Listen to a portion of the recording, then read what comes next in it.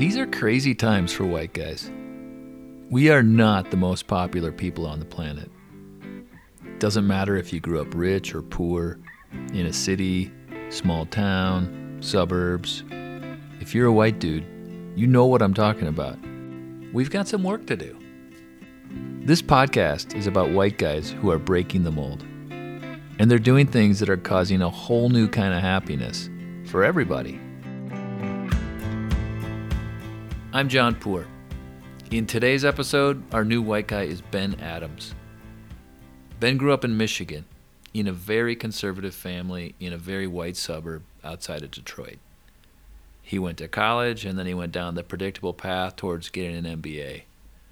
And then, when he's getting ready to graduate, for a variety of reasons, he started to really question his choice. And after a lot of thought, he decided to attend seminary to become a minister. Which is why now Ben is a pastor of a congregation right near where he grew up. But his parishioners are mainly people of color. Definitely not the usual route for a guy raised like him. I met Ben when he attended a leadership program on equity that I was facilitating, and he shared about where and how he was raised and what it's been like for him to return there as a pastor, and as a rather different person than he was growing up. A person that sometimes makes his family and friends feel uncomfortable and confused. But part of being a new white guy is being brave, embracing who you really are, and not simply becoming who other people want you to be. Ben Adams, welcome to the new white guy. Thank you, John. It's an honor to be here. I wanted to talk to you because I know you're a younger white guy, you're a pastor, with a parishioner group that is mainly people of color. Yes. It sounds like they're mainly younger than you. And you have a student leadership team that is all black women and non-binary folks. Exactly. Yeah. Okay, so that sounds really challenging. Like when I think about you coming out of seminary, I think about, you're getting a start in the world. I think about going to a setting like that could be really challenging as opposed to going into, say, a suburb. I know you work in the Detroit, Dearborn area. Right. There's lots of suburbs with people that look like you. True. Yeah. Yeah. So tell us just a little bit more about that, and then would love to just hear about your younger years and what might have got you to this place. Sure. Well, yeah. I am in a context now where I serve in a campus ministry called Altogether, and we are on the campuses of Wayne State University in Detroit, and then we're in Dearborn at Henry Ford College in the University of Michigan, Dearborn. And so these are extremely diverse campuses. Dearborn is a city with the highest concentration of Arab Americans outside of the Middle East. And then Detroit is the blackest city in the United States. And that is definitely not where I saw myself when I was going through seminary. I kind of had the same idea that you mentioned of maybe being in some suburban church. There was definitely lots of opportunity for me to just go to a generic Lutheran church in whatever city. And I'm really grateful that there was another path for me that kind of emerged into campus ministry. And I feel like this is now where I'm really called to be. And it's not something that I saw coming, but I'm really glad that I fell into it. I'm glad I'm here today ministering to students, in the 18 to 22 year range. And so most of my students right now are Gen Z. So we're not only ministering across racial difference or gender difference, but also generational difference. And that's been all things for me to learn and get used to and really figure out on the fly, but been a rewarding opportunity for sure. So I grew up outside of Detroit in a suburb called Livonia. And that was a city when I was living there that was probably 96 to 98% white. And in my younger years, I just kind of took that for granted or assumed that it was natural or at least, just a rare coincidence that this happened this way, that, I knew a lot of black people lived in Detroit. I knew my city was mostly white. I just thought maybe that was how people separated each other out. They just flocked to folks who looked like themselves. And it wasn't until much later, even way later than I probably would like to admit, that I realized how the suburbs were actually designed and created through redlining, through exclusive use of the GI Bill for white soldiers returning from World War II and not for the black soldiers.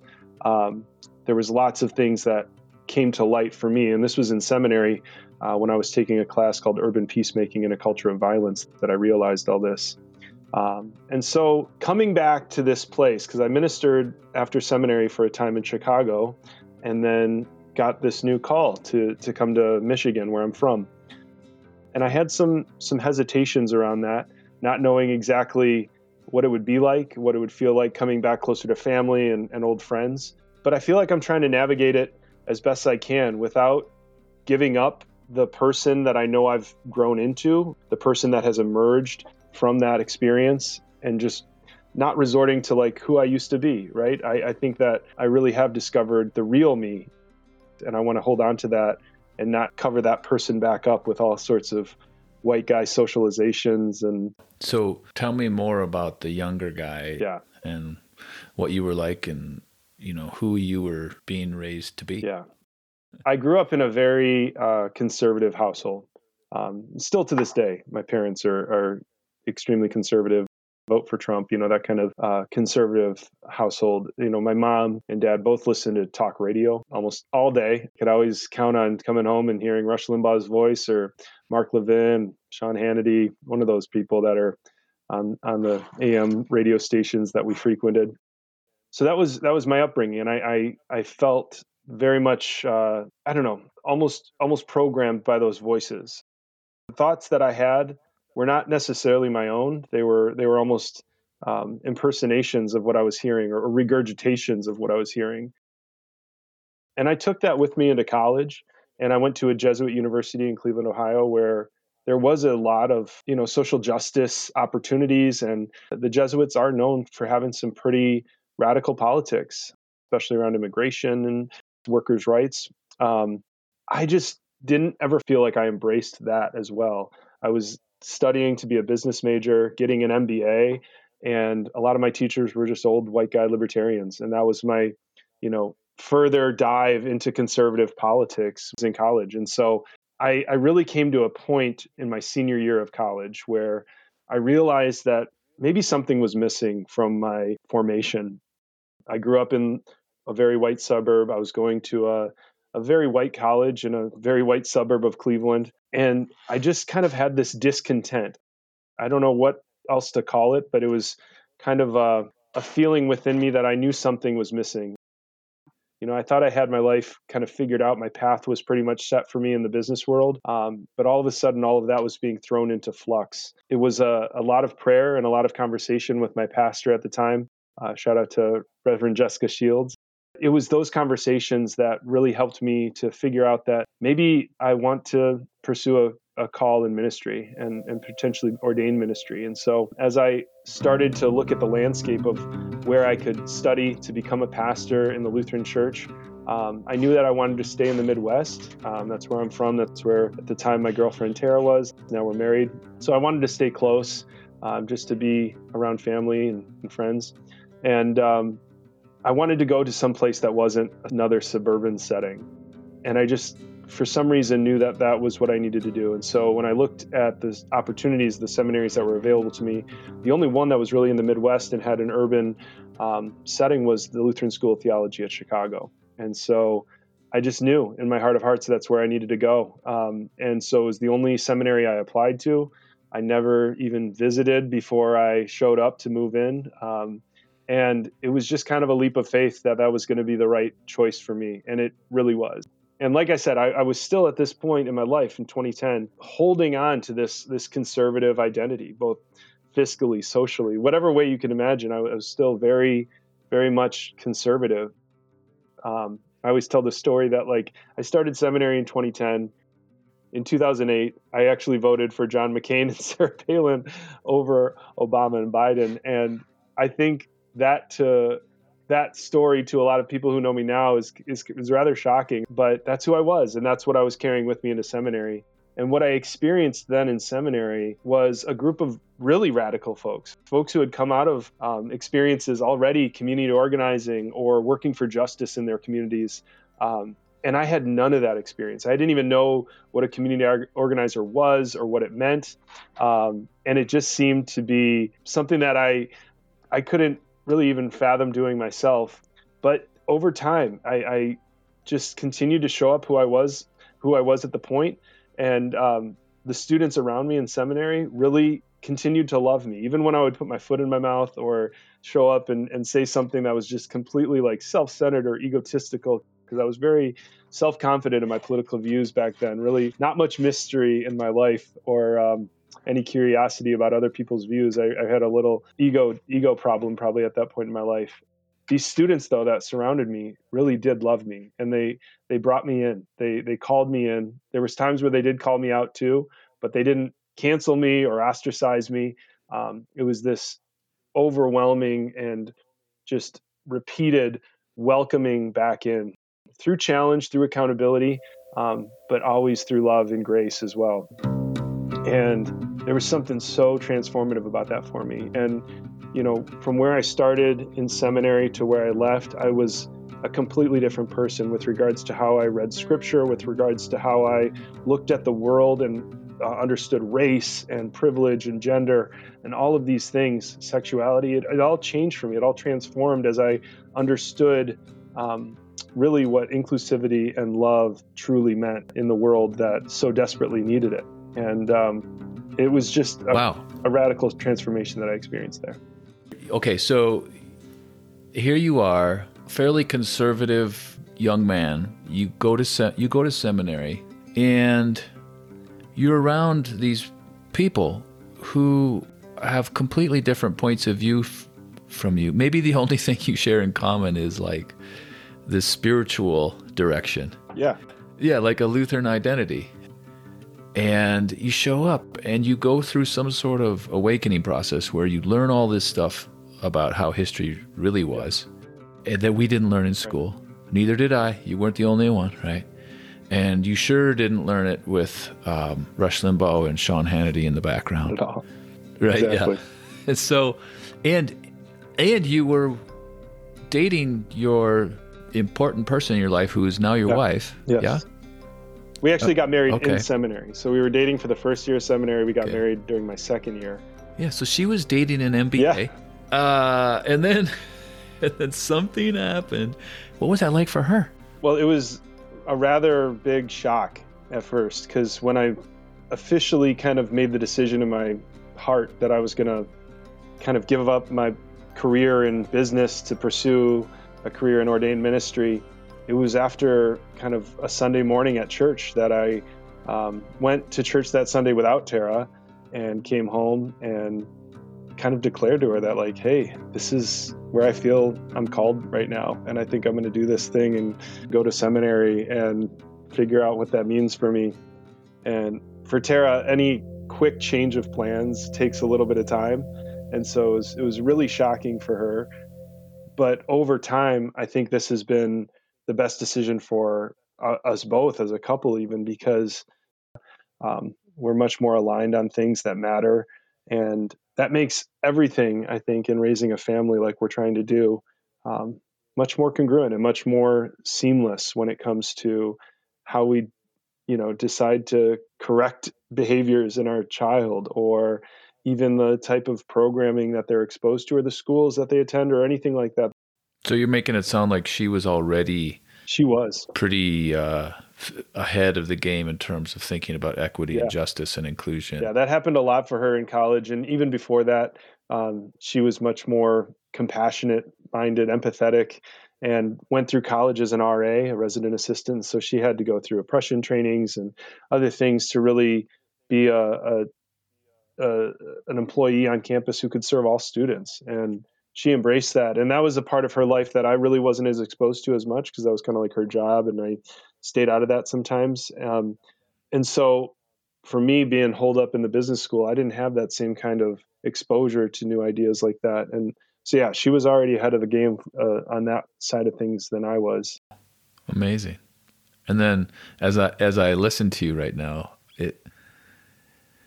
And because I've dealt with some of this myself, I've tried to keep, relationships with old friends and family strong, and they didn't, you know, it's not like they had some of the same experiences of understanding and looking at the last 400 years from a different angle and understanding it differently. And so I'm imagining you going back to home settings, friend settings, and what's that like for you?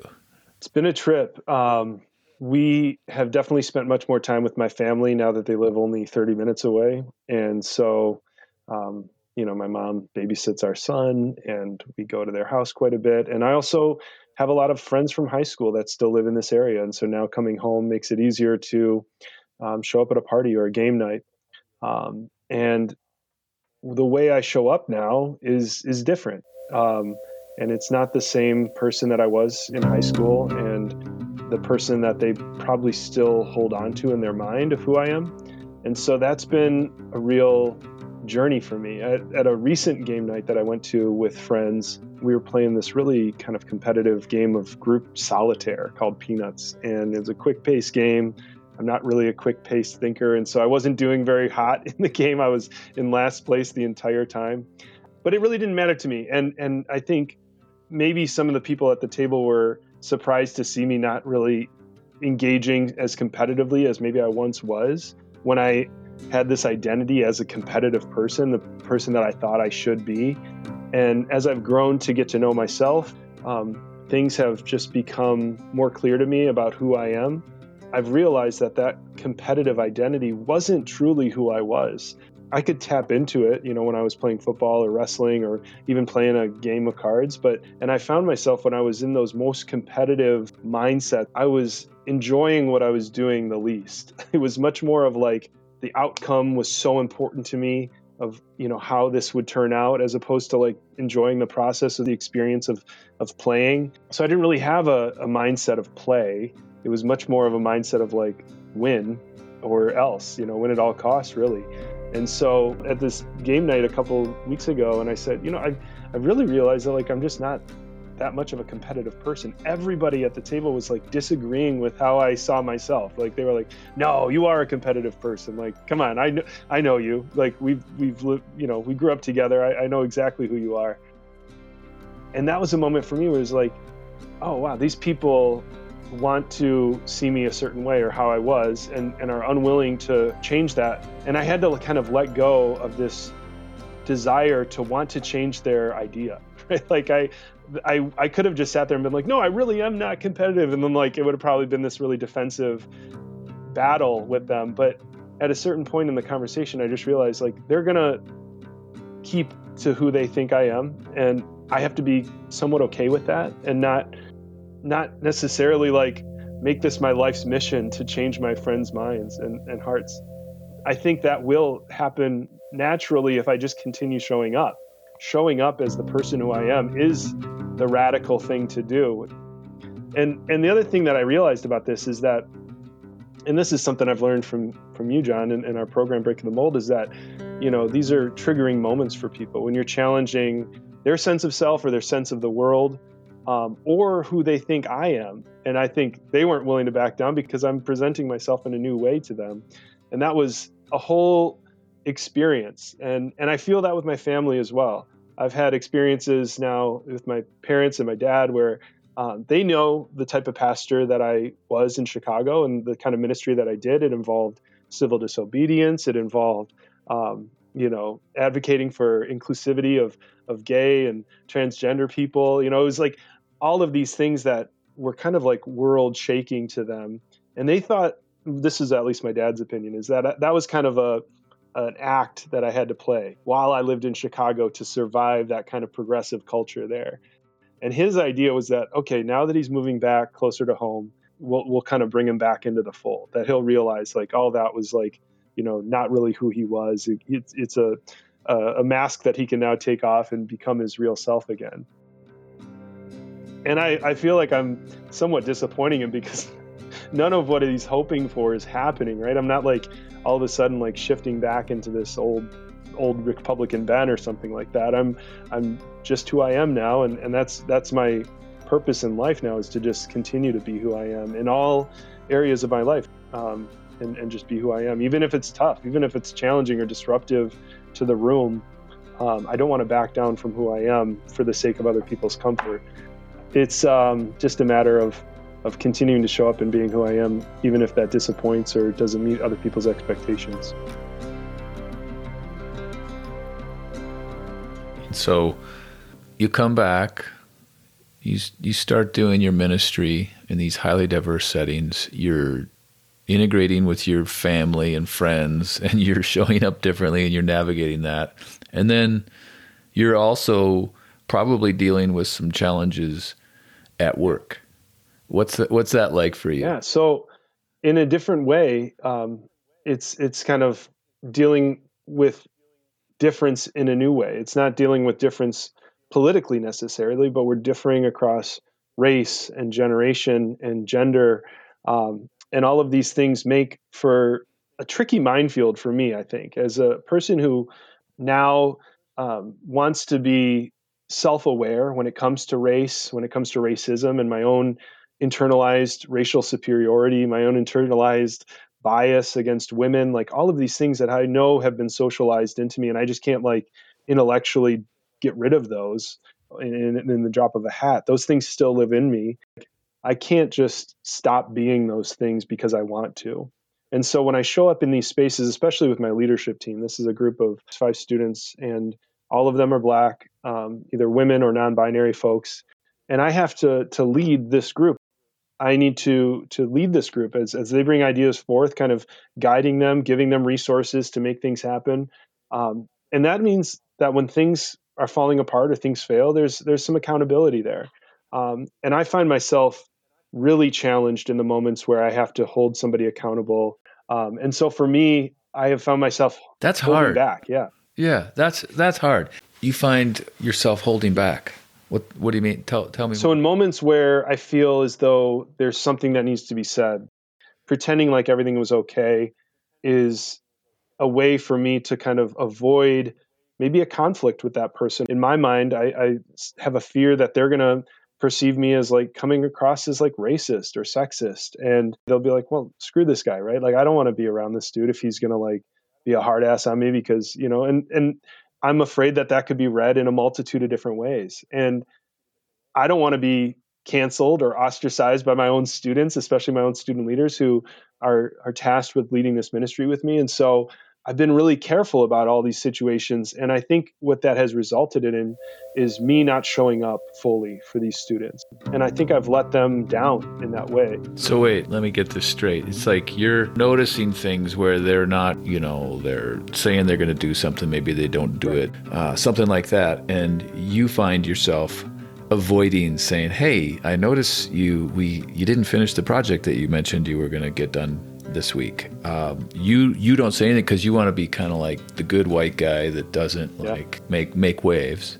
Instead of trusting that like these students know me, I think that's where I've been holding them at a distance in a way. They're kind of in this place where like I'm scared that they'll maybe leave the community if I'm too harsh on them, but I'm also not inviting them into a more intimate, vulnerable relationship where we can be honest about our mistakes, our fears, or be even just willing to create conditions where we can make mistakes and respond to them with grace.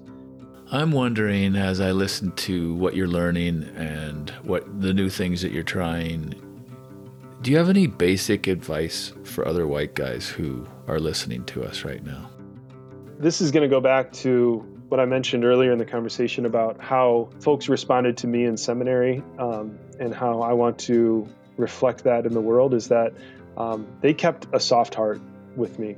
I think we live in a world where the 24-hour news cycle, social media, it all is designed to harden our hearts to one another, and especially when it's across political difference. And when I showed up with my political differences, then my fellow classmates in seminary, they didn't just create a wall around me and say like, screw this guy, like let's not invite him to the next party, right? Like they actually continued to bring me into this loving way of being, soft-hearted way of being that I didn't have. I was walled off and hardened to the whole world at that point because I just was so confident that like oh no, I protected my little kingdom here, and this is how I'm going to do it through this, conservative political worldview. And they helped break that open for me. It really cracked me open, and my worldview was kind of like taken down to the studs, and I had to rebuild it. But in that same way, I want to be that soft-hearted person with my students, with my ministry, with my wife, with my family. I want to be that type of person who keeps a soft heart and doesn't create these walls of division that prevent me from entering in deeper with my students, with my wife, with my son. These are moments for me where I feel like I can be the person who I am, just continuing to be the real me, showing them my heart, not showing them a curated version of myself that never says the wrong thing or gets pronouns wrong or doesn't use the right racial, adjective to describe somebody. Like that's the person that I'm trying to stop being so that I can be the real me in these situations and we can grow closer. And that's what I would say for white guys across the world is like, don't let the world, harden you off to the rest of the people that maybe you disagree with. Soft-hearted leadership is a real gift. So even though, like, when you were in seminary and you were learning all these things and you came back a different person in terms of your beliefs and how you look at the world, at that point you probably didn't know how your family relations and your close friends relations were going to go. What I'm hearing from you, though, is you didn't lose those relationships. No. And you seem like you're more clear about who you are and that you're happier. You actually gained things. Right. Yeah, that's so true. Is that getting to who I truly am has opened my world to new communities that I would have never even ventured into, that I would have given myself excuses to not be around, right? Like, oh, they don't want me there anyways, right? Like, I think there's like a huge fallacy in the world right now that, like, especially here in Detroit, white people in the suburbs believe that, like, oh, black people in Detroit don't even like us, right? I've heard that trope over and over again. Like, that would have been a conservative talking point for myself, that I would have just believed and like obeyed and stayed in my lane, stayed in my little corner, my white little corner of the world, and never ventured out to know what else is out there. And I'm so glad that there was a discontent that caused me to like challenge those boundaries that were created and to finally discover the realness of the world, the truth of the world. I had such a fictional truth of what the world really was. And I feel like I've come to a new understanding of it. It's been a beautiful, scary, eye-opening, heartbreaking thing at times, but it's also opened me up to so much beauty that I never would have known otherwise. And it hasn't come at the cost, like you said, of the relationships that I've had before, right? Like, those people still welcome me back in. They might not want to accept the person that I'm presenting as now. I still believe in showing up in that way. Over time, we will soften each other's hearts. We will that slow chipping away will happen, and we will achieve a greater relationship, one that's more fulfilling. That makes sense. I know that you and your wife Tara are about to have your second baby. Yeah, due next Monday. That's incredible. Thanks for joining us at this time in your life, which is probably like chaotic, doing the final nesting. Yeah. A lot of painting. So really appreciate this. Yeah, paint. Right. I see the paint on your hands. Appreciate you for showing up. Thank you, John. I'm grateful for these opportunities to chat. All right, Ben. Thanks, take care. John. So we've reached the end of this new White Guy episode. If you like what you heard, tell a friend and subscribe. To find out more about us, things you can do, ways to connect with other new white guys, check out our website at thenewwhiteguy.com. If this was your first step towards being a new white guy, we hope it's the first of many. I had such a fictional truth of what the world really was, and I feel like I've come to a new understanding of it. Hey, just want to give a special thanks to the New White Guy team who make this podcast happen. Editor Peggy Poor, may or may not be related to me, and advisors Patrick Brown and Travis Burdick.